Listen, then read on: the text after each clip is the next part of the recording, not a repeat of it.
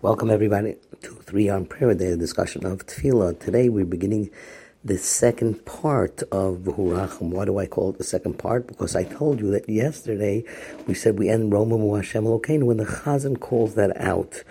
So V'hurachim also begins, each one of these psukim is a separate pasuk till the end, if I'm correct, in Tehillim. So it's a conglomeration of all types of psukim. And this section is talking about crime and punishment.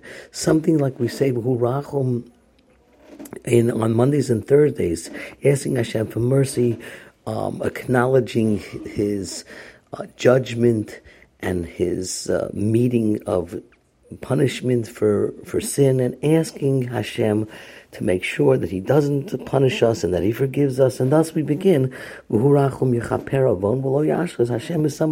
is someone who forgives sin and He doesn't destroy. He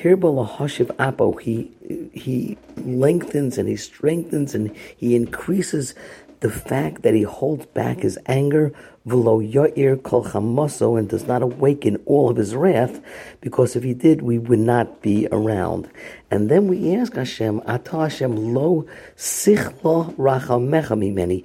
Please don't hold back your mercy from me. But the Kedushas Levi, he explains it in a very beautiful way. The famous Rabbi Levi Yitzchak Berditchev, who loved all Jews, says, don't hold back my mercy from me. In other words, your mercy from me, Hashem gives a person the ability to be merciful. Please don't hold that back from me.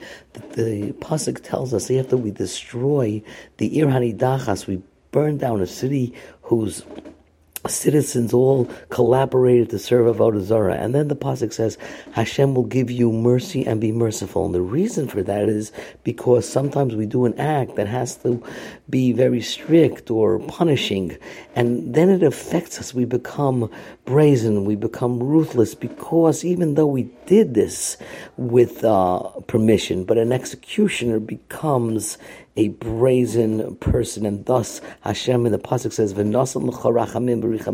Hashem will give you mercy and fill you with mercy. And thus says Levi Yitzchak, please Hashem, don't take away your mercy from me. Your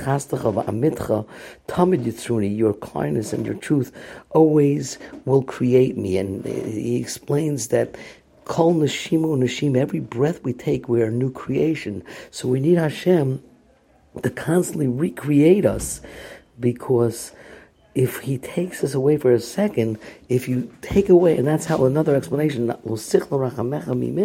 don't take away your mercy, because 1 minute we're gone, then we will not be created.